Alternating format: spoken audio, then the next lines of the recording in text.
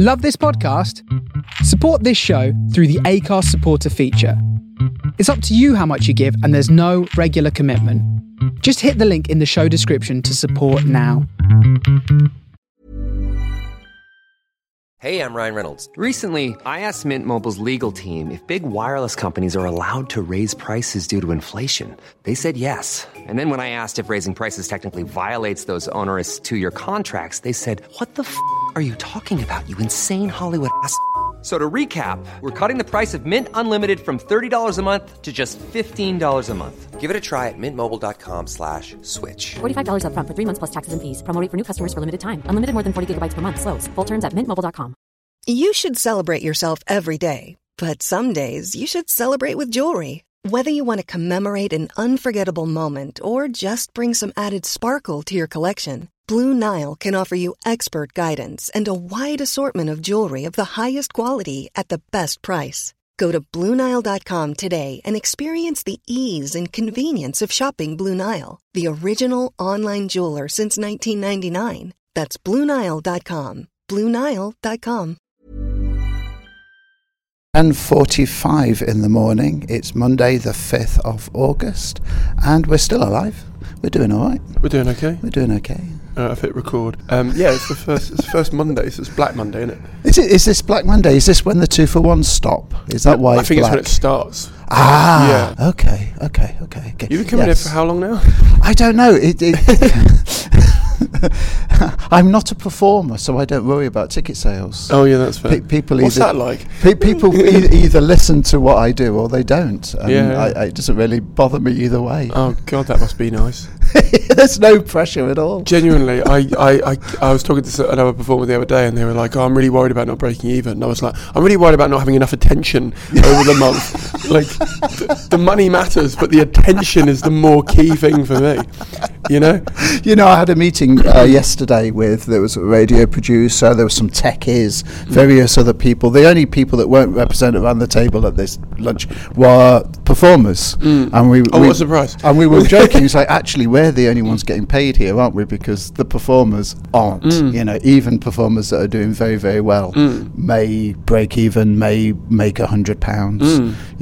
It's there's very little in it for them, and it really, we say this every year, it needs to be addressed. Hello, and welcome to the Ask the Industry podcast, episode 130. I'm comedian Simon Kane, and for those of you new to the show, this is the podcast where I interview the most influential people from the worlds of stand-up, comedy, radio, and today, podcasting and comedy reviewing. Martin Walker is the former editor and head reviewer at Broadway Baby and Scots Gay. He now makes his living interviewing comedians for his podcast-turned-radio show, On the Mic. We talked about why he stopped reviewing, his thoughts on what makes a good and bad reviewer, how to get a review at the Edinburgh Fringe, the common mistakes comedians make when doing their own PR, the cost of doing the Fringe and how this is impacting the diversity of the acts coming up, left versus right-wing comedy, what he prefers to watch and why, and so much more. This was a very rich and in-depth chat that I'm sure both of us said some things that not everyone is going to agree with, from why he would have Louis C.K. on his radio show, to why he thinks there should be less stand-up on TV, to how quotas damage the arts. I think there's loads of talking points in here, and what I'm really enjoying about the last couple of episodes I've been putting out have been the openness and honesty of all the guests to be able to express themselves and their views about how they see the industry, both in a historical and a future sense. This episode was recorded at Sweet Venues a few days into the Edinburgh Fringe 2019, and even though we're only 4 or 5 days in, you can hear the pressures and opinions piling up from both myself and Martin. I really hope you enjoy this. Before I hit play, I want to quickly flag that I am doing Perth and Adelaide next month, that's February 2020, and Wellington/Dunedin in March 2020 with my award-winning sellout 5-star review 2019 show, Every Room Becomes a Panic Room When You Overthink Enough. If you live in any of those cities, or live nearby and can get there, or know people that do, please tell them about the show. Please forward on the links to some friends. The links are all in the show notes. I won't bother doing all the dates because no one wants to hear that right now, but if you can support me, that'd be great. It's my first time out in Australia. I've got loads of podcasts planned when I'm out there. Any support you can offer would be massively appreciated, as this is one of the biggest things that I've ever taken on in my comedy career. I'm also doing my second London-based dog-friendly comedy night at the Bloomsbury Theatre next weekend. It's Saturday the 18th of January. It's from 6 till 8 p.m. You can bring your pup and watch some of the best comedians do their joke. If you click the link in the description, you can see who's on the lineup. I at the time recording. Do not have it confirmed, but I do have some amazing names that I've spoken to and have penciled in for that one. If you have a little look in there. There might also actually be the ticket links for the April and May shows, and I've managed to sort out the headliners for those. I've got Sindhu V on in April, and I've got Sarah Pascoe in May. So if you would like to come and see them performing with their dogs, please come and bring your dog. Some of the profits are going to be going to Batsy Dogs Home, so it's just a lovely community spirited gig where we all get to enjoy lovely comedy and lovely dogs. Two of my favourite things in the world. I'm also, before I did say it'd be quick, but here we go. I'm also doing 3 dog-friendly shows at the Glasgow Fringe. I won't actually be there because I'll be, as I said, in Australia and New Zealand, but I'm getting my good friend Kimmy Loughton to take the reins for those shows. The lineups should have all been sorted by this point, so please don't email in and ask me for a spot just yet, but it's on every Sunday of the festival, the 15th, 22nd and 29th. So if you would like to get a ticket for that and bring your dog down to watch some comedy in Glasgow, that's the best place to do it. It's at the Dry Gate from 5 to 7 p.m. every Sunday of the Glasgow Comedy Festival. Right, if you're new here, please don't forget to hit that subscribe button. If you're old here, please do remember to give us an honest, ideally positive review in iTunes. And either way, please don't forget to join the Facebook group. It's called RC Industry Podcast and it's on Facebook, obviously. But for now, this is Martin Walker. Oh yeah, definitely. I think the problem is that performers, exactly what I just said there, they want to perform more than they like the money side of it. And as much as the money side is important, it's a really weird one, because the minute you start to tell people, oh, my main goal is breaking even or making a profit, there's this vibe around you of like, oh, you're money grabbing or you're selling out, all that sort of stuff. It's such a weird. Or it might be that you come from a working class background. You don't have a lot of money, and you actually need to make some money to break even during August to be able to do it at all. Completely. And what worries me is that we're hearing fewer and fewer working class voices as they're being priced out. Oh, completely. There's Best in Class this year, the showcase with it's Sian Davies, isn't it? She runs that. Yes. And it's she's doing great work with that, because I think it's really offering a lot of working class comedians to come up, but also like to cross promote their shows in a way that I think would have been harder just if they couldn't do a compilation and sort of exit flyer together. I know what you mean. Right. I think a lot of people are getting priced out. Yeah. And I wouldn't call myself working class. I don't know where I would put myself, to be honest with you. It's a weird situation. But I think it's pricing me out. Yeah. I mean, like, and I'm a writer, so I do all right in terms of money throughout the rest of the year. But this year's been very expensive. And I mean, you're only here for a week, you said? I'm popping up and down. down. I was initially supposed to be only here for a week, but Yeah, you're going to be here all week, month. There's lots of kids shows. You can bring your kids to kids shows. Yeah. It'd be fun. No, it's great. Where else would you want to be on the planet? This is the thing. While comedians and everybody else are prepared to come up here and work for next to nothing or work their arses off. Can I swear, by the way? You can swear all you want. And work their arses off and make a loss, then people will carry on doing it. And it's not until people actually start saying enough is enough that things aren't going to change, are they? I agree with that up to a point, because I mean, this has nothing to do with what I was going to ask you about, but I've been working on a petition to sort out to get basically our voice as performers at the table of when they're doing legislation up here for properties. We don't want to dictate anything because we mostly don't live here. Like, the majority of performers aren't based in Edinburgh, so in fact, a lot of them aren't even based in this country. So it's not that. I just think Edinburgh Fringe should be representing us at these conversations. And Andy Whiteman, for example, who is changing a lot of legislations, and for the better in a lot of ways. Like, I think local people should have the ability to not have an endpoint on their tenancy. I wish that was a thing in London, to be honest with you, for people that live there. But for short-term people like us, it's causing a lot of hassle, and it's going to be more difficult, isn't it? Next year, that's going to really kick in, and landlords aren't going to be able to turf out the tenants for a month. No, and I don't think they should, but I also don't. I think they're not thinking about the Fringe, and at this current stage, I don't know. It's make or break for a lot. I mean, I came closer than I've ever come last year to breaking even, and this year, humble brag, congratulations. Thank you. When I say closer, it still wasn't close. But you know what I mean. Like, it gets less. The debt gets less every year. But the point is that my flat tried to charge me 3 times what they normally charge me this year, and for it to go, so it's normally $1,000, for it to go to that to 3 is gonna cripple me financially. It's just not gonna happen. Yes. You know, and you know, especially with my lack of care of money, apparently. You know, Really? No, it's definitely not a lack of care. But what do you do? What do you do as a performer? And there's no way of addressing it because I mean, I've tried to get Equity on board, and they've been, let's say, they've been there for the conversations, but they're currently not.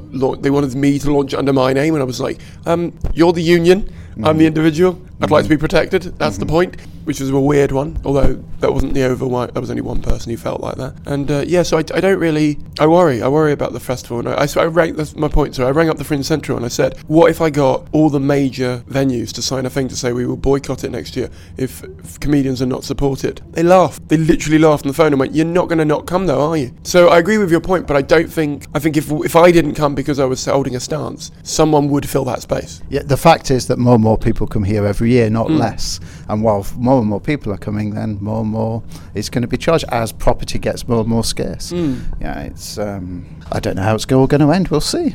No. It's still the best place in the world to be. I mean, we're still. August, that's the problem. We're still. You know, we're still going to be. I think camping is probably an option for next year.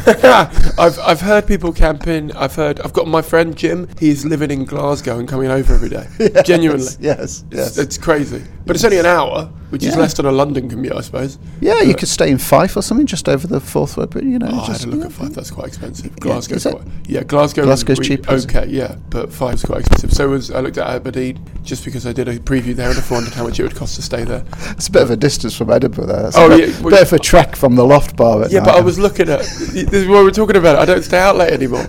It's so nicer to have your evenings, you know. Oh wow. Okay, so you're a reviewer. No. Or would you still call yourself, because you have been for many? Yes. Many years. That's my background, I suppose. Yeah. Okay, so how would you label what you do now? I guess I'm a co-host stroke producer of a radio show. That's what I'm doing now. Okay. There is a little bit of reviewing in there, but it's mostly interviews. I just want to keep the whole thing positive. Okay. You know, having just slagged off. Well, in terms of the performers, anyway, I think there are enough people bashing the performers. The performers are getting very little out of this in many ways, certainly financially. So it's a way of bigging up the Fringe, bigging up the comedians at the Fringe. Really, yes, a few reviews, but only the positive stuff. You know, if I see something that's not very good, I just won't mention it.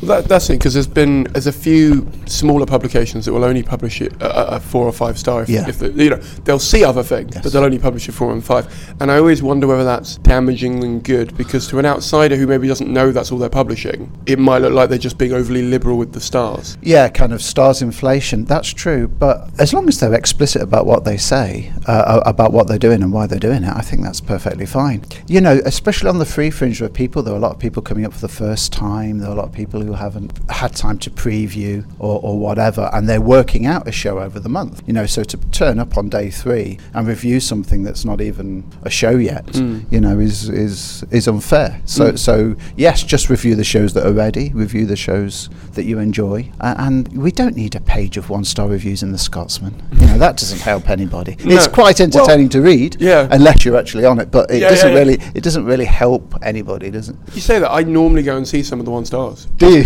Because I don't believe anything really deserves a 1-star. No. I know that sounds really sort of optimistic about me, but I think if you've paid this amount of money to come here and you've previewed it properly, and I mean that might be an issue, but if you previewed it properly, and you've spent enough time on it, and you've at least self-aware enough to know what needs to work, I think everything at the festival should be a 2-star and above.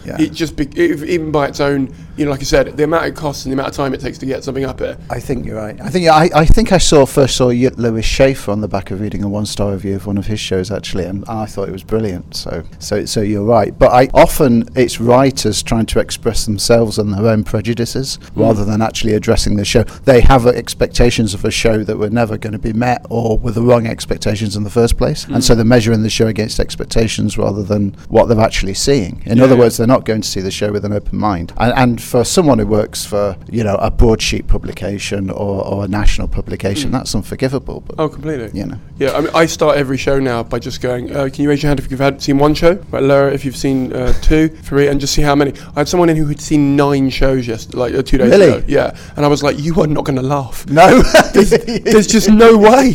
Like, it was just giving myself an excuse at the top, but I was like, what are you running from? Like, there's no need to see 10 hours of comedy in a day. 10 hours of comedy. Could you imagine sitting watching 10 hours of Friends in a day, or whatever, you know, sitcom you like? You know, it's like, by the end of it, you're not laughing, you're just ploughing through it because you think you've got to get to the end of the series. I felt really bad for the guy. I've done 6 shows, I think, is my limit, I think, and that was too many. That's too many, yeah. But I feel like they should put that in reviews. I feel like they should say this was show 5 of 6 of the day or whatever. Yeah. And I got a text before telling my dog died. That's why I was horrible.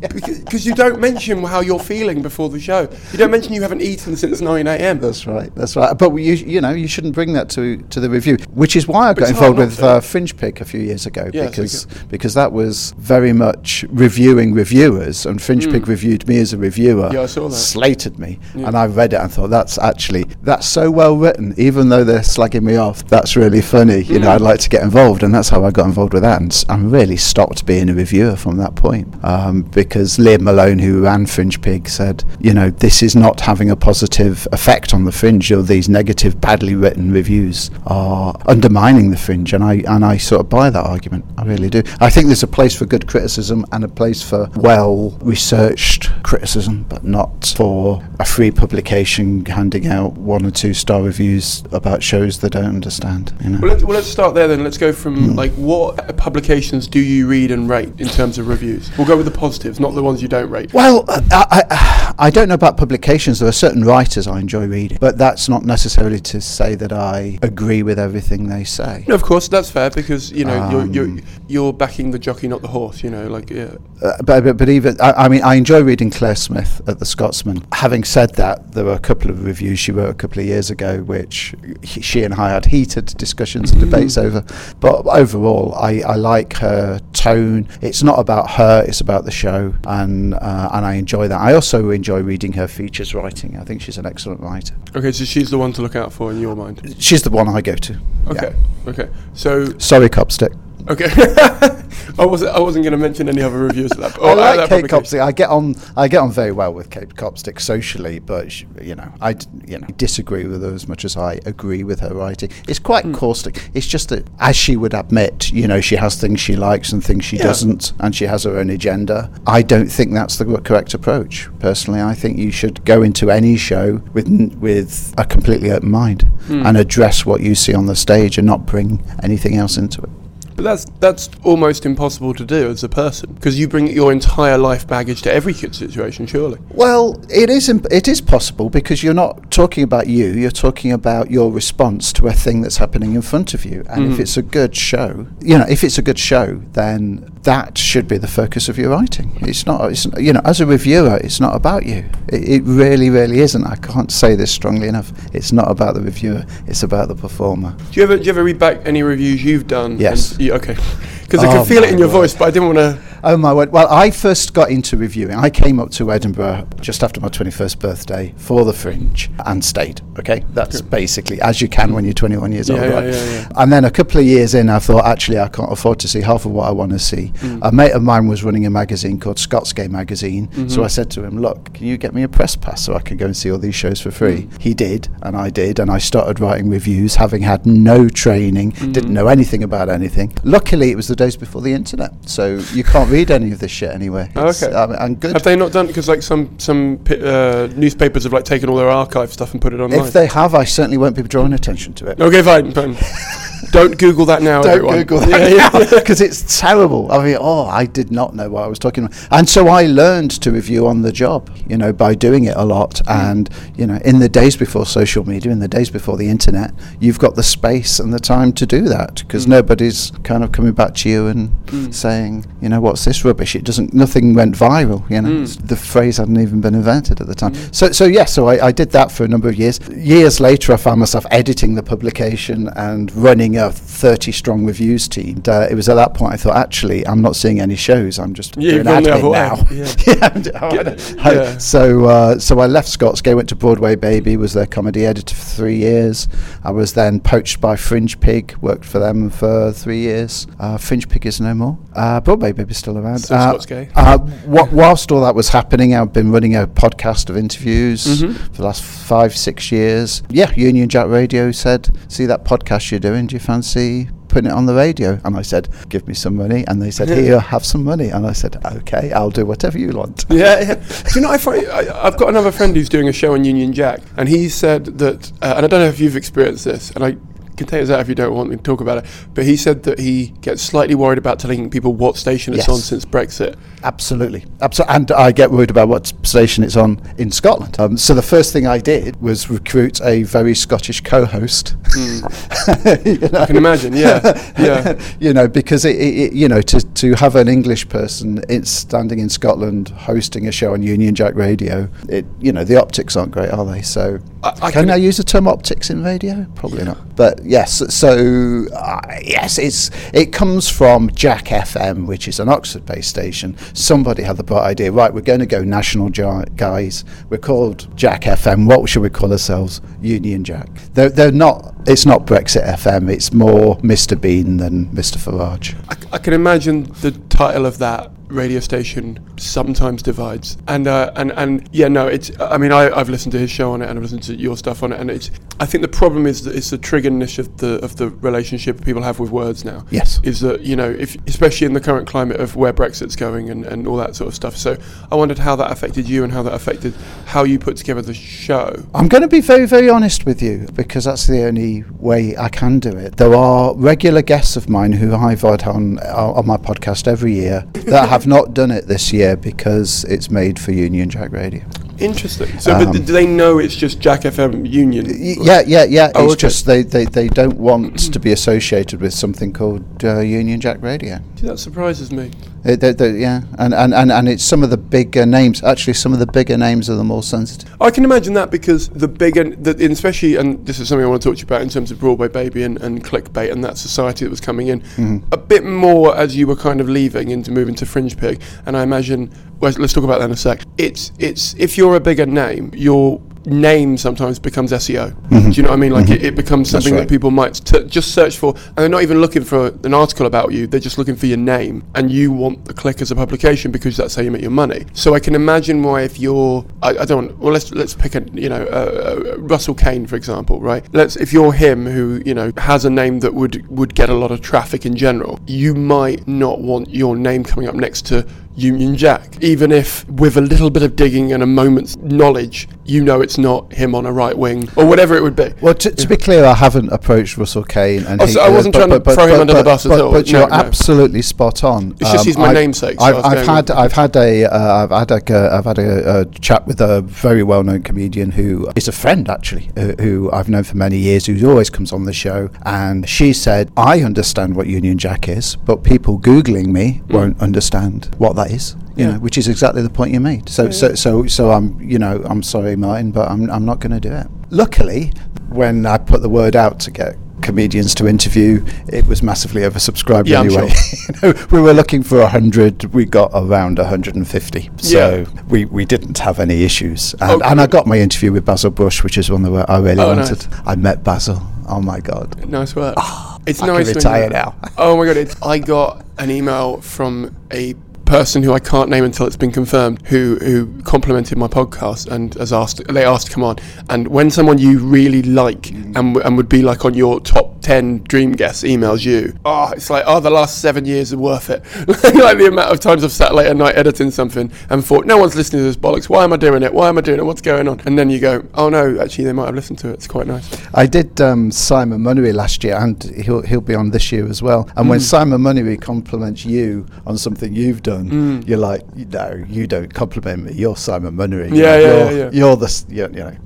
You're a bloody genius. Yeah. So it's nice when things like that happen. Yeah, it's a very small. I mean, for this podcast, the audience is, I would call big but small. Do you know what I mean? Like, because the community of the industry is quite small in general, but this tends to hit most of it, which I quite like. And as a result, I forget that people are listening sometimes, and I just sort of, you know what I mean? The only way I can do this job is by forgetting people are listening. Yeah. I always refer to the listener. I assume that it's just one person listening. Your son. You know.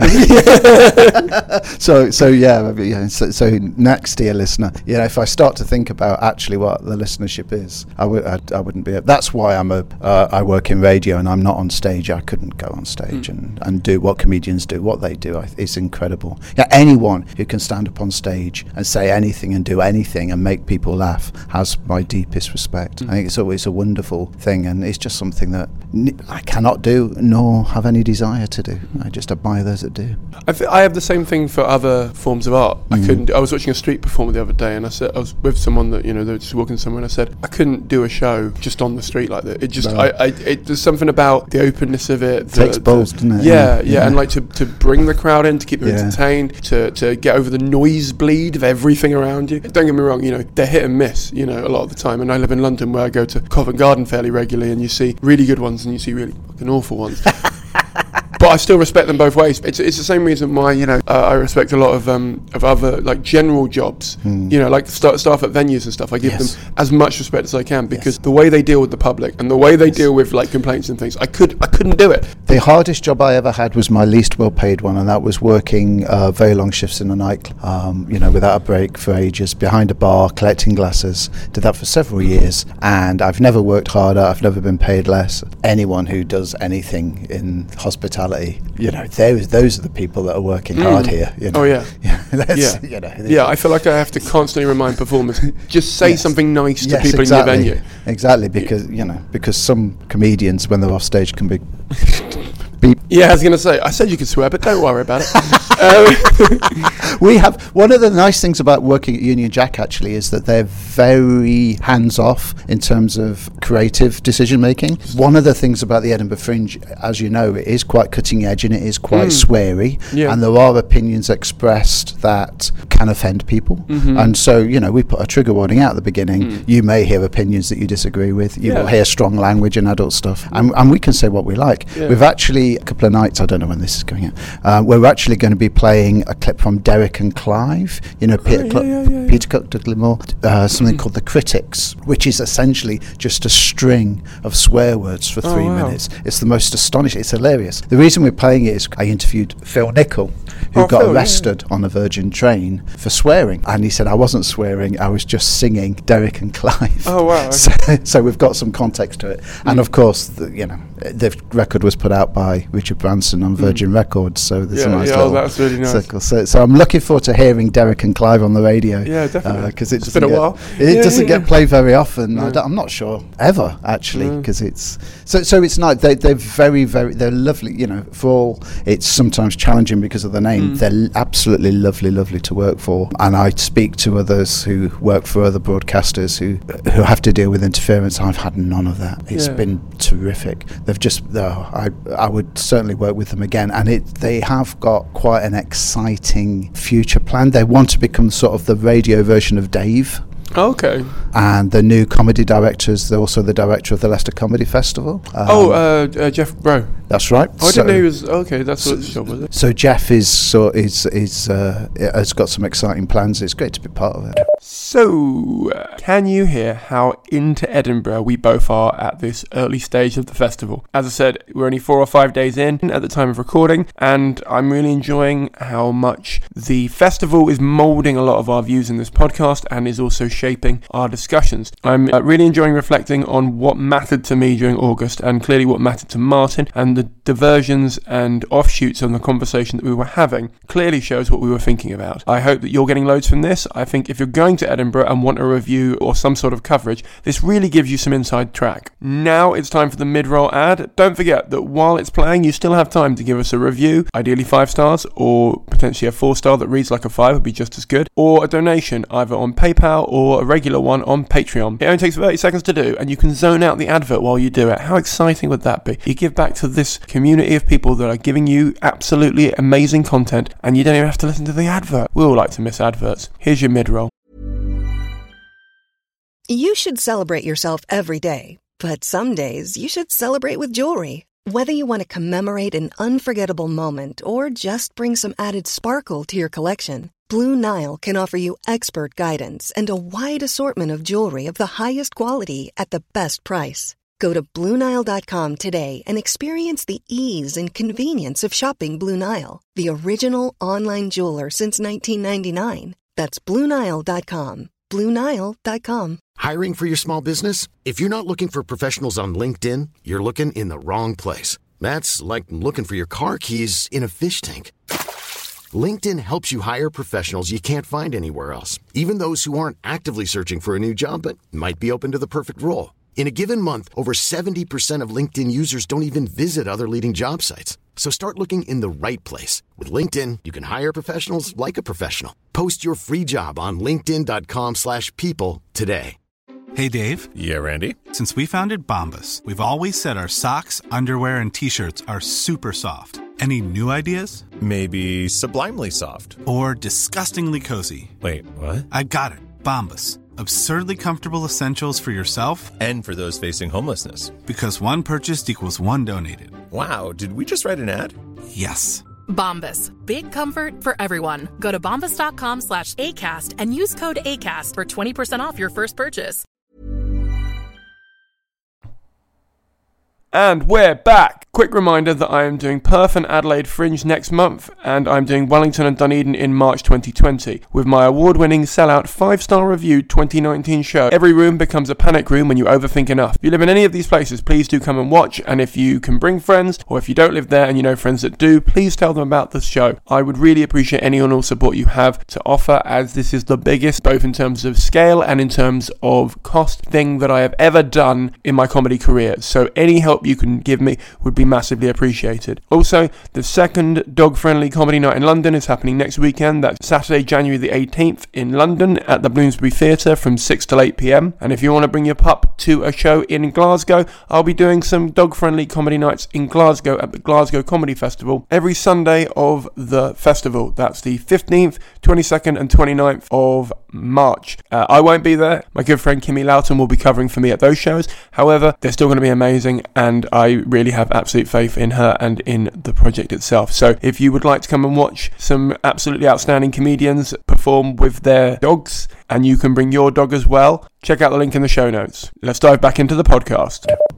Yeah, definitely. Radio's a weird one in that it's I think it's getting a bit of a resurgence thanks to podcasting. I think personally, absolutely. I find it much more interesting than TV a lot of the time, because your mind has to do a lot more of the work, which I think is a good thing. Yes. You know, I mean, I understand mindless I watch YouTube a lot. You know, I love the mindless just throw colours at me and whatever. But often I go on a walk and stuff, and I just I can't sort of stay reading, so like I have a book on or whatever. Yeah. In the car or when you're out jogging or whatever, you know, a podcast or a radio show is magnificent, and a lot of Radio 4 output is great. But a lot of it, I like. The problem with Radio 4 is that you know this more than anyone. You know, you there's a good show in Edinburgh. 4 years later, Radio 4 will broadcast it in a half-hour slot. What I want to see us doing is, there's a good show in Edinburgh. Let's put it on the radio now. I want to hear it tonight. I want to hear it tomorrow, not in 4 years' time. Once a bunch of producers have kind of mangled it. Yeah. So that's what I'd like to see Radio Union Jack doing. You know, more instant live comedy. Wow, we've just discovered this good show around the corner at this little free fringe venue. We're going to put you on air tomorrow. That's my ambition. I think that the only problem with that is that, you know, obviously comedy is can be such a visual medium. It could be slightly hard for certain acts, but yes. I do know what you mean. I think that, and it's I'm sure some people are going to send me an email immediately after this, but the Netflix special, it was a great thing at the start, and now it just feels like they're just pumping out very similar shows with very similar voices. Yes. And even though they might look different or change, you know, sort of their dress sense or whatever it is, I'm not interested in a lot of them. There's a style of comedy that seems to suit television, which is more observational. Yeah. It's the Michael McIntyre brand, which is fine. It's funny. I'm not criticising the actual I just think I want to see something more. Exactly. There's much more to comedy than that, and you know, and even if, you know, that's going to have less of an audience, even if it's more niche, you know, Simon Munnery should have his own TV show. It is absolutely, I cannot believe that someone like Simon Munnery, who is been at the cutting edge of stand-up comedy for 30 years, does not have his own TV show. And it's because his face doesn't fit. His style of comedy doesn't quite fit. You speak to any comedian and you go, who, and they'll all say Simon Munnery.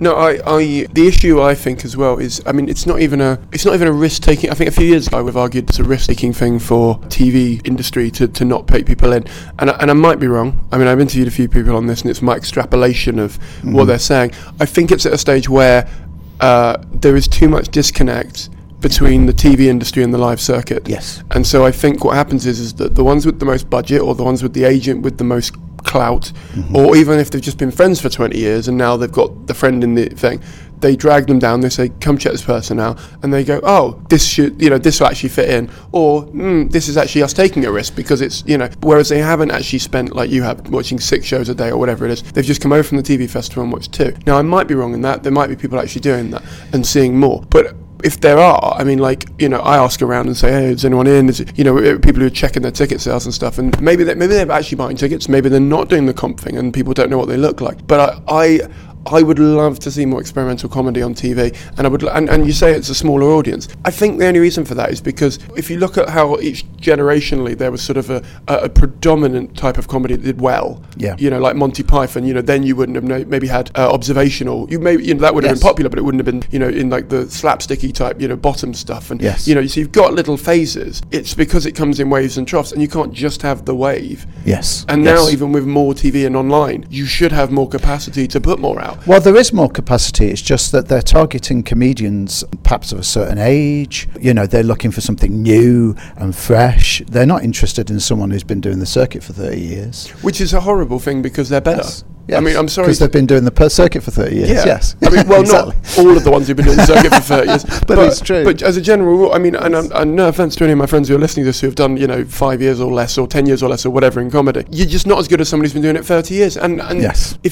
I feel like you have to admit that to yourself as a performer. Yes. If I had a TV hour, it would be Simon Munnery, it would be Ivor Dembina, it would be Bridget Christie, it would be Josie Long, it would be all of these comedians who have been doing it for years and who are really, really good and who just don't get a sniff. I pitched an idea of that so I was going to try and get the old comedian of the year, but like people who are older than that. We were going to go with anyone who's like 50 and above are only allowed on this version of Live at the Apollo. Sorry, Josie, you're not anywhere like 50. Well, no, she's been going long enough to do it, but you're just not old enough to do it. Because also you get a different perspective on life. You don't have to necessarily always have the ones with kids and marriage and all that stuff, because there's other ways of contributing. Old people all watch television. They would love this stuff. Oh my God, yeah. I think I joked about it the other night because I gave out a mailing list thing, and this couple were signing up to it, and the woman signed up to it, and then the man took it and was about to, and she said, "Oh no, I've signed up for it." And I said, "Oh no, you might break up this year. You can sign up separately." Just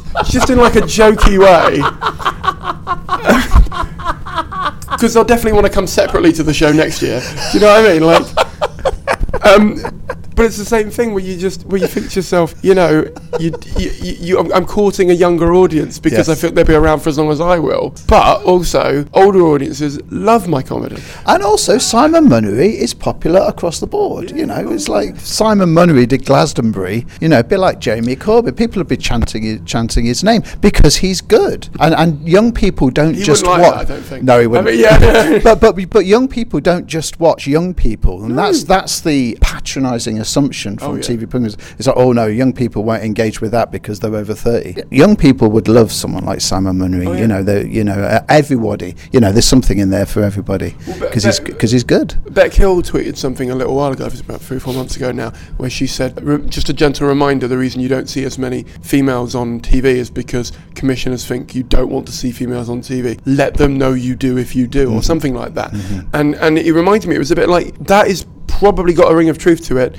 I'd say it has less of a ring of truth to it now, as I think there are quotas and things in certain channels, and there are also agendas on channels to make sure that they think like they're trying. I feel like some places are trying to start now to be on the right, to quote unquote the right side of history. Yes. Whereas historically they weren't actually giving a shit. Like, it's a weird one because of the change in, so like if you look at Corbyn's track record, I've got issues with Corbyn, but let's just talk about him as a general hero for now. He has a general track record of voting a good way, in my opinion. Yes. for pro rights of a lot of people. Yes. Right. Whereas you look at it now, there are some people who are doing it, but I think mainly because they realise that they're going to get called out for it otherwise. They're late to the party, but they're at the Exactly. party now, so fine. Yeah, I'm not criticising being late to the party, but I am criticising, like, just maybe make it clearer why you're doing it. Yes. Being more transparent, even if you're doing it because you think now I should be trying to do it for Yes. quota reasons or business reasons. Yeah. Just be honest about it. Yeah. I've got no issue with, I spoke to a friend a couple of nights ago. I will keep nameless because I'm assuming they won't want this going out as themselves. But they said, I know I'm not going to get the award. Like we all know that white men are not going to win an award this year because we had our time 5-6 years ago. We know how it's going to go. And I said, first of all, that seems very defeatist because frankly, they can offer anyone it still. Like it's not a quoted award for not white men. It's not ITV. Do you know what I mean? Like Yes. it's not a thing. But, It's not ITV. No, but what? Sorry, you don't want to get me started on the ITV thing. But what I am saying is that there's it has an agenda. Yes. Every award has to have an agenda because it's got a criteria, and that can change every year, and the judges change every year, and their zeitgeist changes every year. And I think it's more, I was speaking to a woman comedian who was nominated for award. Was it last year or the year before? And her concern was, am I just here because of a quota? I mean, that's the issue with quotas. That's the biggest problem with quotas. You see a woman on Have I Got News for You, and some of the audience is going to be thinking they're only there because they have to have a woman on, and that doesn't benefit them. No, it hurts their confidence. We need to, and they're not actually there because they need a woman. They're right there because they're a bloody good comedian. So we need to look at this issue of quotas, and we need to. There has to be representation, but I'm not convinced that sort of approach is the right one. The one we did with our show this year. Essentially, we'll interview as many people as we possibly can, and we've found ourselves reflecting, in terms of gender balance, what the Fringe is accidentally, without having to have a quota, and that's good. There are a lot of women comedians up here this year. The ratio between men and women is quite healthy this year. It's not 50-50, but it's pretty healthy. But what we did notice is that we didn't sort of program the show over the month. We sort of threw all the names up into the air and saw who would drop more or less. And there was one episode that went out which was all women, and people noticed. It was just, and it was like, they didn't mention it when it was all men. No. But this is I think so. I've read several books recently about equality and feminism and stuff, and the big one that stood out to me was called Invisible Women, and it's about the data gap between men and women and how most things are designed with only data from men, which is why a lot of women feel uncomfortable generally in life, and it's only just sort of coming through on that. And I had a whole chapter about quotas, and a lot of it was just saying, in every area of life, from engineering to arts, every time a quota's done, it's had a very short-term impact in terms of representation, and then a long-term damage how people perceive women. And a lot of it is stuff you just said there, where it's questioning, am I only here for a quota? Yeah, tokenism. Exactly. Have I earned this? Are people going to be annoyed at me for not earning this? Have I taken it away from someone who has earned this? At the stage where I've moved into, because at a certain point when you do a couple of panel shows, you might get, they have you in their list of panel show people. It's a bit like, am I at the bottom of the list because I only got in that way? All these sort of questions in your mind that you don't need when you've got TV cameras on your face. Yes. And you're trying to make everything joyful. I honestly, I would love to see more female voices. I'd love to see more people of colour. The amount of times, I've sort of got to a stage where it's more a people of colour situation. I don't see enough of them on TV. And I saw a really good tweet. Someone tweeted something like, I want to have more women of colour on my Twitter timeline. And I was going through the suggestions. Just as I know how this makes me sound, I'm just trying to be progressive. It just popped up. It wasn't even You're I was so trying. Woke, Simon. I hate that phrase. Oh, please don't get me started on that phrase. It's a horrible phrase. But the thing is that we should be trying to take in more voices, and we should be listening more. And I understand that, but I just think the way TV in particular are going about it is actually doing more damage. I think so. I agree. I agree with that. But nevertheless, it needs to be addressed. Oh, completely. The reason I suppose I don't go on about it is that I don't actually have the answer. I've got to be honest. I just don't think someone saying, right, we're not having any more male-only panel shows anymore was the wrong approach, because then some of the audience, as soon as they see a woman, that's their they're there because it's not and they're not there on merit. Well, actually, usually they are there on merit. It's just to announce that in that way makes it look like it's a token when it isn't. So I think a female friend of mine said to me, first of all, they said, I didn't know ITV did comedy, so that's, enough I of a didn't. thing. No. Do ITV do comedy? Apparently, but I imagine... They have this thing called Love Island, is that comedy? That's comedy. Yeah, that's good. It's shit, but it's comedy. But she said, if I had a script now, I wouldn't send it in to them, because if they did make it, exactly what you said there, I would worry that my peers and the people watching it would be like, it's because no one else sent anything else in, or because it was, or even they would judge it harsher because they'd be sitting there going, right, well, let's see what this woman, and you don't, and same with reviewers coming into a show after 9 shows, you don't want them going in with a preconception of what you're doing. You want them to be as clear as they can. And also, like, the commissioner there has been commissioning for a while. You could have done this at any point. Like, why now? You're saying it like it's our fault, like, for applying. Equally, I've and this will probably get me into trouble, but I interviewed a woman comedian the other day, and I said, so what's your show about? And she said, well, I'm a woman and my show's about being a woman. And I mean, no. If that, to be fair, if that's your show, fair play. It's absolutely fine, because there's enough men doing a show about being a man. Yes, so but equally, if a man said, "I'm a man," my show's about being a man. Yeah. There's not. I need a little bit more. And what is it you're trying to say? And I think we all need to look beyond our own immediate identities, or what. I'm saying this a little bit clumsy, but if you're an openly gay man, do you only want to talk about being openly gay on stage, or do you want to talk about other shit as well? Do you want to talk about other stuff as well? Swearing's fine.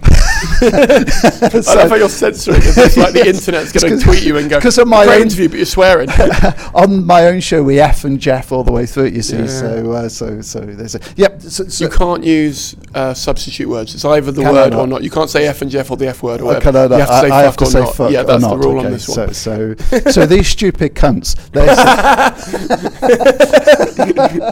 But so I'm more interested, and I think there is a place, of course, for an openly gay man to talk about predominantly their gay experience. Of course there is. But what's more interesting to me is it's someone who takes that experience, makes it relatable, and also talks about other things and says, I am more than just this thing. I'm more than just my immediate identity. There is much more going on. That's much more interesting to me. Yeah, I mean, every person has several facets to it, and sexuality happens to be one. I understand why. Is S a letter? Straight? Like, is that? I don't think it is in the just Google is lesson. Ladies and gentlemen, competition in the LGBT. So you've got the LGBT, which covers all of the other ones. Is S now like a letter of like not being part of that group? Because I just wondered whether that's the only letter that isn't there. If you, do you know Frisky and Manish? I do, yeah. They do a brilliant song called LGBTQI, and it goes through the entire alphabet. Oh, nice! And it's just a brilliant satire on this. In an effort to be inclusive, rightly, the gay community is now tying itself up in knots, trying to include everybody, and adding another letter. It's just, come on. Oh no! For me, when I was a kid, it was LGBT. Yes. Like, that's where it stopped. And so for me, like that an acronym is like pi. Like I know 3.14. Yes. But everything after that is just a guess. Like, I just got no idea what's happening after that. And and it's not my fault. It's just I can't keep up with it. You can't be. I think LGBT plus is enough. Is fine. Yeah. LGBTQ plus. See, even that I can't even keep track of the thing. But it's so frustrating to try and do. But no. So I get what you mean about. Is there any group we haven't offended? We've done women and gay people. Well, do you know what has annoyed me recently? It's like I've said this for about 4 years, and recently someone found an old podcast and I was on theirs, and they said, do you still feel like this? And I said, I've never not felt. I want in comedy, right? I don't want to be famous. I want to be well known enough that my criticisms are taken seriously and are not discounted as just, he's jaded of another group. Yeah. Do you know what I mean? Like, I don't need to be like a TV name or anything. I mean, it'd be nice to have that as a thing, but like, I just want to fill a room 100 nights of the year and make enough money to carry on doing it, but also be able to do what Stuart Lee does, which is do an article every now and then and have everyone actually respect it, rather than because people don't, when he does it, go, he's just jaded of Avalon's acts or whatever. They just take it seriously, and it's like, because I'm lower down the pecking order. Do you know what I mean? Like, everyone sort of goes, it's because you didn't get that, and it's like, no, I'm actually concerned about these quotas affecting people negatively or looking. Is that fair? I think it's okay to take the piss out of it as well. I can't remember. Is it an Ivor Dembina joke? I can't remember who said it, but they rob up on stage and say, you know, the the issue is there aren't enough Jewish people in comedy. It's like, well, clearly that's not an issue. You know, it's like there's not enough birthdays in a year. Yes, but that sort of does poke fun at the whole thing. It's fascinating. It's a fascinating landscape, and I think it'll probably sort itself out. I'm quite optimistic about it. Same. It's just some of these clumsy attempts to try and, you know, I'm trying to think of a suitable metaphor. I can't think of one. But some of these clumsy attempts to address the issue are, well, they're just that. They're clumsy and they can backfire. So. Yeah, completely. And we'll get to clickbait. And the last thing I was just going to ask you is my biggest problem. There is a certain, because a lot of comedy is about punching up. I think there's a certain element or a certain niche group of comedians who think having a go at straight white men in particular is punching up, and I understand why it can be, but there's a certain point where I'm thinking, have you seen politics? Like, can you have a go at like policies and, you know, it's like having a go at Trump for what he looks like instead of what he's doing. It just seems like having a go at someone, because if you flip that round, and I went, I'm just going to have a go at you know, gay black women or whatever, you know, like flipping all of them around, you'd be in trouble. In jail. Exactly. Well, yeah, exactly. So I understand why, and I understand there's a power dynamic there. I understand that there's a whole, you know, I'm not saying that. I don't understand why you if you've now been given, and you've got more of a platform than ever to say things. Yes. If you're not just those, you know, straight white male, you should use it for more good. Leo Kearse makes this point. He was a right-wing comedian who I disagree with on practically everything. I have to say, it's the kind of law when I mention it, but he's also a very, very funny comedian, and he makes the point. He said, you know, people talk about kind of straight white male privilege. He said, you know, where I come from, straight white men are homeless. You know, they don't look like they've got a lot of privilege to me. You know, you can't any social group, including straight white men, you cannot blanket them like that and say, you know, all straight white men have privilege and have a problem, because they're not. And for fairly wealthy black comedians to slag off straight white men who have nothing is not punching up. That's punching down. Yes, but Alex Hilton has a really good joke that I saw him do, which was about how he's broke, but he's middle class broke, which basically means he can't afford the best brands of pot noodle. And he said it's his fault, because like if you're middle class broke, you've got no excuse. You know, like any other, you know, it's completely a systematic issue. But middle class, I had enough safety nets. It's all on me. And I spoke to him about it afterwards. I was saying, you know, I feel the same way. Where it's, you know, like some people have 2 layers before they've fucked up everything.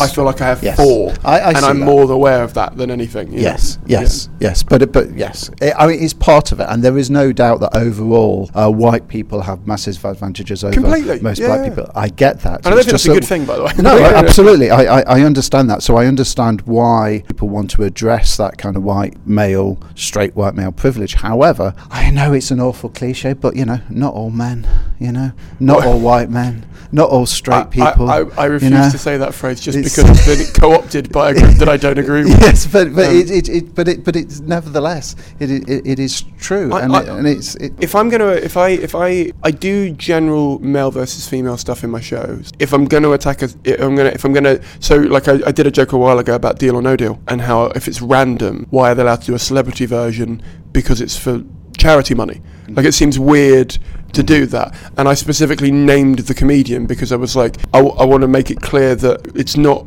all the comedians who are doing it, it's specifically this one and why, and it was a charity that was close to my heart, and so it hurt me. And it wasn't a dig at the comedian, it was a dig at the process of the show and how they'd got involved into it, clearly for publicity, because that's what the show's about. Yes. I wasn't annoyed at them for doing publicity, because I think that's fine, but I was annoyed at the machine that would pump out someone and try and make them look like the hero in something that's random.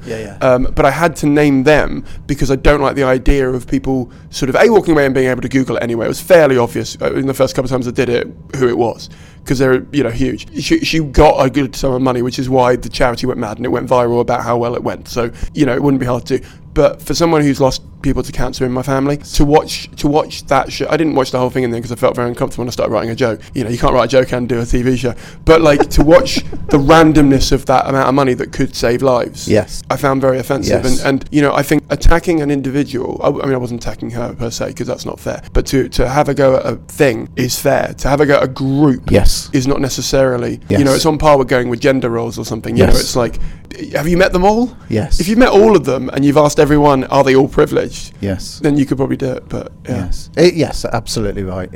I think it's actually bigoted to attack any group of people and assign the same opinions. Even your own group. Yes, absolutely. Whether whoever they are. And to kind of meet bigotry with more bigotry, I don't think is totally helpful. No, not at all. So clickbait. Yes. Clickbait. Let's move on to a lighter subject. Something I'm awful at. Oh, okay. I'm really, really bad at it. When I first started doing interviews at Broadway Baby, the publisher Pete Shaw was always trying to say, no. When you tweet that, do it in this way or phrase it in this fashion, and then you'll get more clicks. And I can't do it. Yeah. So my tweets always got fewer likes and retweets than everyone else's because I said no, because I'm that's not what it is. I want to be accurate more than, but apparently that's not the way it works. No, well, okay. So when you were working for Broadway Baby, did they also? Because I think this is an underrated thing that most people don't think about with reviews. I think they think there's a social media intern tweeting out. No, God, no. You tweet your own stuff. Yeah. It's actually this year working for a radio station is the first time someone else is tweeting on my behalf. Right. I've never had that before. Is that weird? At first. Luckily, they're really good at it. So, there was a few days of me going, what are they doing? But luckily. I don't know. It's a bit like, when you're used to self-service and someone comes and waits on you. Actually, I'd rather just go and help myself. It's a bit like that. I'm a bit control freaky like that. Same. Yeah.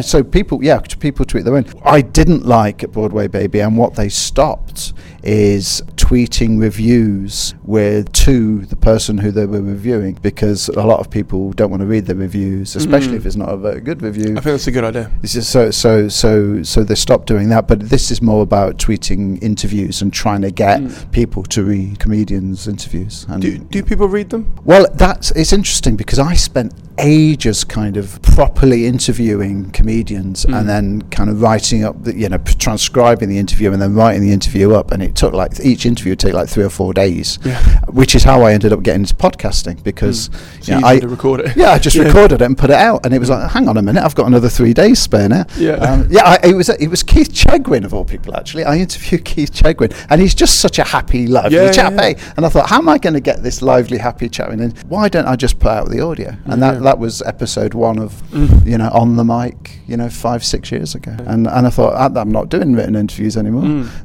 This is the way it works. This is a big reason why I don't send any of the guests the questions ahead of time, because I think if I'm going to do that, you might as well just answer them and send them back to me. It feels less authentic as a conversation. And everyone's doing Q&As. I mean, these poor comedians sitting trying to find different ways of answering the same tedious question over and over again. Now, much when I interview a comedian and it goes out, I actually cut myself out of the interview, and so the interview is the comedian, excerpts of their stand-up, and then more of what they say. And essentially, I'm saying, don't go to a reviewer. Go and hear the comedian talk about their own show and listen to some of them perform stand-up and make your mind up on the basis of that.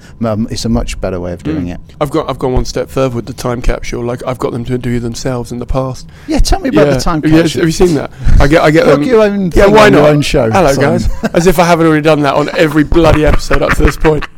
No, it's got so many fingers and so many pastries. Yes, it's because one of them will pay off at some point. Maybe. You know what I mean? Oh God, it's awful, isn't it? I'm starting another podcast soon, and it's driving me insane. Yeah, I know. Because because I don't like sleep. That's my problem. No, it's because I'm insomniac. It's not. I don't like it. But clickbait. Let's stick to it. Oh, hang on, we're getting thrown out. I think clickbait's ruining the internet. If I'm honest with you, because I think the hierarchical problem there is that the ads don't pay as much, which means you need more clicks, which is where clickbait came from. And I think that's a bigger issue in terms of now reviewing and interviewing. In that, say, for example, you interviewed big comedian X. I'm not going to name someone because, it's not worth doing at this point, but big comedian X, that is statistically going to get more hits than mine, for example. Just a nice bit of self-deprecating there. But that as a journalist or as a interviewer, it is almost better to invest in newer people, or to at least try and trickle down some of that attention to try and A, build relationships early, but B, help elevate them, because Yes. if you don't interview them, then it's always going to stay the status quo. Yes. So how do you navigate that with A, on the mic, and when you be with Broadway Baby? Well, with the show now, we have 4 or 5 comedians on every episode. We do an hour every night, and somebody did ask the question, do you want to consider the social media profile of each of these guests when you're programming, deciding who goes out? So at least one guest every night should have a strong social media profile. And I said, no, I'm not doing that. No.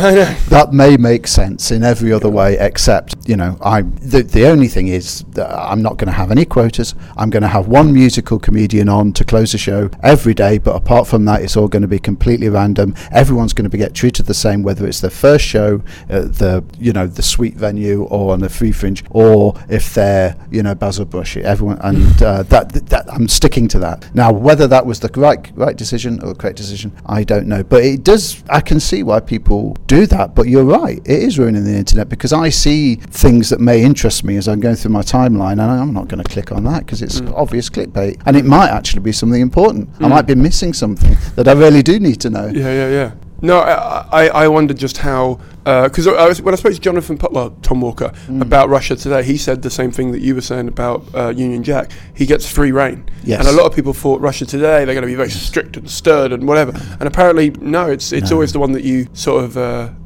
It's the only way they could do it. Yeah, exactly. Isn't it? Because, as soon as someone like Russia Today starts editorialising, it's not good, is it? So, but he's not been with Russia Today for years now, but this was back years ago. Back in the day. Yeah. Big success now for Tom, isn't he? He's touring everywhere. He's doing a great time. Andrew Doyle's done very well out of it. Yeah. Well, he's stopped working with Jonathan back in January and has now gone with this kind of woke carrier, Titania, hasn't he? Have you spoken to him about that? I've got him coming on next week. Oh, good. Yeah. Good. Yeah, I've known Andrew a little while now. I knew him just before I got to know Tom, and we gigged together, not like best mates or anything, but he's a very good guy. Fun fact, I directed a compilation show featuring 4 comedians back in the day at the Canal Cafe Theatre in London, and Andrew Doyle was on the list, and it was the first time he performed stand-up, so I actually directed his first time with stand-up, which was many years ago. He was a playwright that he'd done a show called Shamlet, which was a brilliant piece of satire on Shakespeare. Do you get any credit for Titania, like a little bit of a No, this was years ago, and Andrew was a very different comedian than he is now. Of course. It's good to see him being successful. I don't always necessarily agree with everything he has to say, but I don't. I quite like listening to. As a bit of an old school lefty, I quite enjoy going to see a right-wing comedian and just laughing at myself and laughing at completely. Some of them I can't sit through, but some of them I'll go and see, and to be honest with you, I have more of a good time than when I'm getting preached to by another lefty. Yeah. Because it sort of feels, and that's makes me sound like you said, the woke craphead or whatever. But genuinely, I laugh harder at when someone points out to me that I'm being, sort of a self-righteous white knight or whatever, than when someone else goes, "Isn't it great that we're moving forward?" And I'm like, "It is great, but be funnier." Funny. It's a Stuart Lee line, isn't it? Did you laugh? No, but I agreed to the fuck out of it. Yeah, exactly. Yeah, whereas I'd much rather. And I think a lot of people on the left really need to regain their sense of humour and actually start seeing, people who they disagree with, the old echo chamber and thing and all of that. We need to get out of that. This is the thing, is look, here's the thing. If you don't want to listen to, or you don't want to read right-wing news, I understand that, because some of it seems very toxic and horrible. Yes. But right-wing comedy is it's not just a bit of fun, but it is accessible if you're not agreeing with what they're saying. Yes. Because you should still be able to watch, I've seen, I'm not going to name comedians, but I've seen comedians say things that I would, if we were just chatting now, I would call them out and be quite abhorrented by it. Yes. But they've said things that, because it's on, and because it's in the caveat of a performance, I've laughed at, and it made me think about why I would have been outraged if it was in another context, and it's helped me, sort of do that, and I prefer that. I think the stage gives you license to say pretty much anything you like. Yeah, completely. Pretty much. No, if you want to go on stage and say something abhorrent, I can't stop you, and I wouldn't stop you. Yes. But however, you've got to be aware that, it's a bit like the audience is the judge, isn't it? If you say something like that and the audience just sit there going, what is this guy? Totally. They don't say it again because they're not getting any laughs. Completely. That's the way comedy works.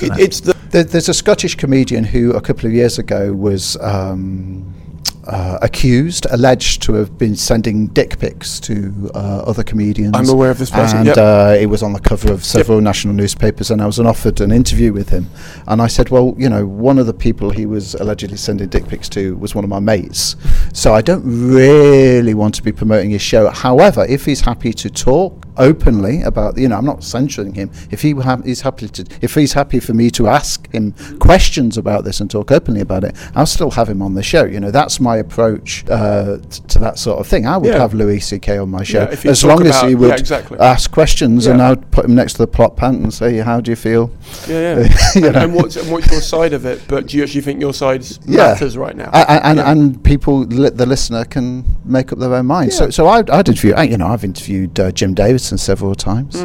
I don't have a problem. No. But I think that's a good interview. It's like the Louis Theroux thing. He doesn't agree with 90% of the people he has on his documentaries, but he does a good job of challenging them and giving them the opportunity. And I don't think he edits it in the Michael Moore way, where it's very much his agenda is in it. Yes. And I think that's why Louis Theroux does so well. Just because as an interviewer, he is open to hearing about. Yeah, unfortunately, the Scottish comedian I was referring to earlier, didn't agree to me, so he wasn't on the show. And then I was accused of censorship because no. But the problem is you can't come back from that anyway. You know what I mean? Like there's no way of going, I didn't censor him because what's the whatever. I know we're about to run out of time because we're going to move on, but I'm going to quickly ask you the last quick fire questions, and you let me know what your answers are. Obviously, that's how this works. What is one unpopular opinion you have about the comedy industry? That we've not already covered. I was going to say, I think we've covered that, have we not? I don't want to see more comedy on television. I don't think comedy belongs on television. I want people to leave their houses and go and see live shows. I half agree. Let's talk about it later. What is the biggest mistake you've ever made, and how did you overcome it? In terms, in my whole life? And I keep it open. So okay, because I think personal and professional blend so much with everyone. I was going to say, do you want a top 10? But I've probably got a top 100. Biggest mistake? There's so many. I wouldn't know where to start. I'll be very honest with you. The biggest mistake in my life. It all worked out in the end because we're married now. But and I'm sorry, this is no one's business, but me and my then girlfriend, we split up, and for several years I thought she's the one that got away. I really miss it. Finally, we got back together and we got married, but for several years that was the biggest mistake of my life. That's really boring, but that's my honest. That's my honest answer. That's a cute answer. It was great. We got back together in the end. Hi, Kate, if you're listening. Who do you think is the most underrated person in the comedy industry? Simon Munnery. Without question. Yeah. Well, not underrated by you, obviously. I know you have a lot of comedians on, and I've heard other comedians on your show give the same answer. I think, but yes, if you ask comedians who their unsung hero is, the biggest influence is, then Simon Munnery comes up time and time again. He should be a permanent fixture on TV, and in another age, he'd be a household name. Definitely. Who was the first person to believe in you? Probably my wife. What's one thing you wish you were better at? Spelling. And last question, if you could give a couple of thousand comedians the best bit of advice about getting more coverage at the Edinburgh Festival, what would it be? Sack your PR and do your own flyering. Thank you very much for coming on. That was Martin. I loved hearing his thoughts on quotas. I loved hearing about why he prefers to watch right-wing comedy than left-wing comedy, even though he's an old-school lefty at heart, the future of the fringe, and more. I think Edinburgh is the best place to be every August, but it is pricing so many people out, and I'd argue that it is worth our time to try and rectify this so that art in general doesn't suffer. I've put the petition that I mentioned in the podcast in the show notes, so if you can find that link and sign it, please do. It's got just under 30,000 signatures now, which is a significant amount of the comedy industry and the performing arts industry in general saying, look, this is pricing us out. We need help right now. So if you can continue to sign that, that'd be amazing. A quick reminder while you look at that petition, also in the show notes, you'll find ticket links to see me in Perth and Adelaide next month, as well as Wellington and Dunedin in March 2020, with my award-winning, sellout, 5-star reviewed 2019 show, Every Room Becomes a Panic Room When You Overthink Enough. I can't emphasize this enough. This is the biggest thing I have ever taken on in my comedy career, both in terms of scale of tour as well as the cost to my life, both emotionally and financially. So if you want to support me and you are in any of those cities, please do come and see a show. If you can't come to a show but you live there, share a tweet with your local friends and encourage them to come down. Any and all help would be massively appreciated. Also, the other thing I'm building in the next year is a collection of dog-friendly comedy shows. The second one in London is happening next weekend at the Bloomsbury Theatre on Saturday the 18th of January. It's from 5 to 7 p.m. and it has... I haven't got the lineup confirmed. It's really annoying me. However, I do have a lot of feelers out for some amazing acts, and they should be confirmed by the time this episode goes live. If they're not, I'll be fucking scared because it's a week away when this goes live. I'm recording this in early November, so just to give you an idea, right now Simon hasn't completed the lineup. Future Simon bloody will have done, but he's not going to update this podcast with the information. Click the link, check out the lineup. Ahead of time, I've sorted out the headliner acts for the London dog shows later in the year. So April, Sindhu V is going to be the featured act, and Sarah Pascoe is the one for May. So if you can come down to either of those, or the first one, please do. The lineups are always wicked, and you're going to bring your dog. Dogs and comedy. It's my favourite things in the world combined. I'm also going to be doing 3 shows at the Glasgow Comedy Festival that are dog-friendly compilation shows.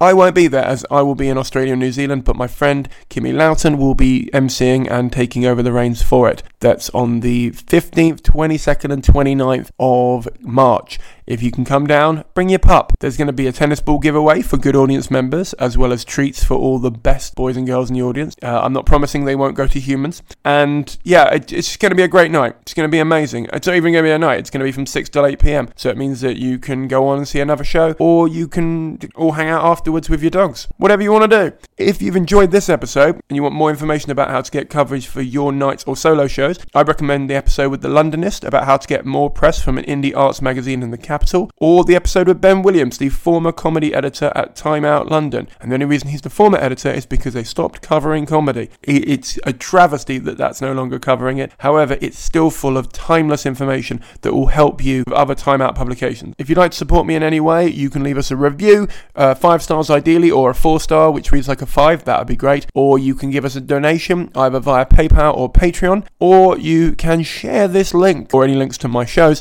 with friends, family, loved ones, colleagues, co-workers, enemies, whichever one you think will get the most out of it. Absolutely all help to spread word of mouth about this show and about my solo shows is massively appreciated. The Ask the Industry podcast is a Fruit That Got in Gravity's Weight production for the internet. All elements are created by me, comedian Simon Kane. Thank you very much for listening. Thank you very much for subscribing, and thank you very much for rating and donating if you do. I'll see you all in about 14 days' time. Bye! Unless you come to the dog-friendly night, in which case I'll see you all in 7 days' time. Bye!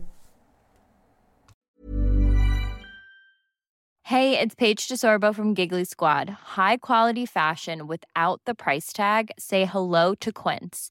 I'm snagging high-end essentials like cozy cashmere sweaters, sleek leather jackets, fine jewelry, and so much more. With Quince being 50 to 80% less than similar brands.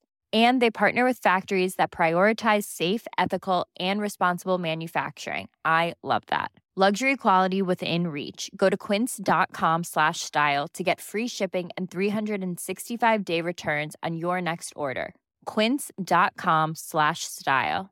Mom deserves the best, and there's no better place to shop for Mother's Day than Whole Foods Market. They're your destination for unbeatable savings, from premium gifts to show-stopping flowers and irresistible desserts. Start by saving 33% with Prime on all body care and candles. Then get a 15-stem bunch of tulips for just $9.99 each with Prime. Round out Mom's menu with festive rosé, irresistible berry chantilly cake, and more special treats. Come celebrate Mother's Day at Whole Foods Market.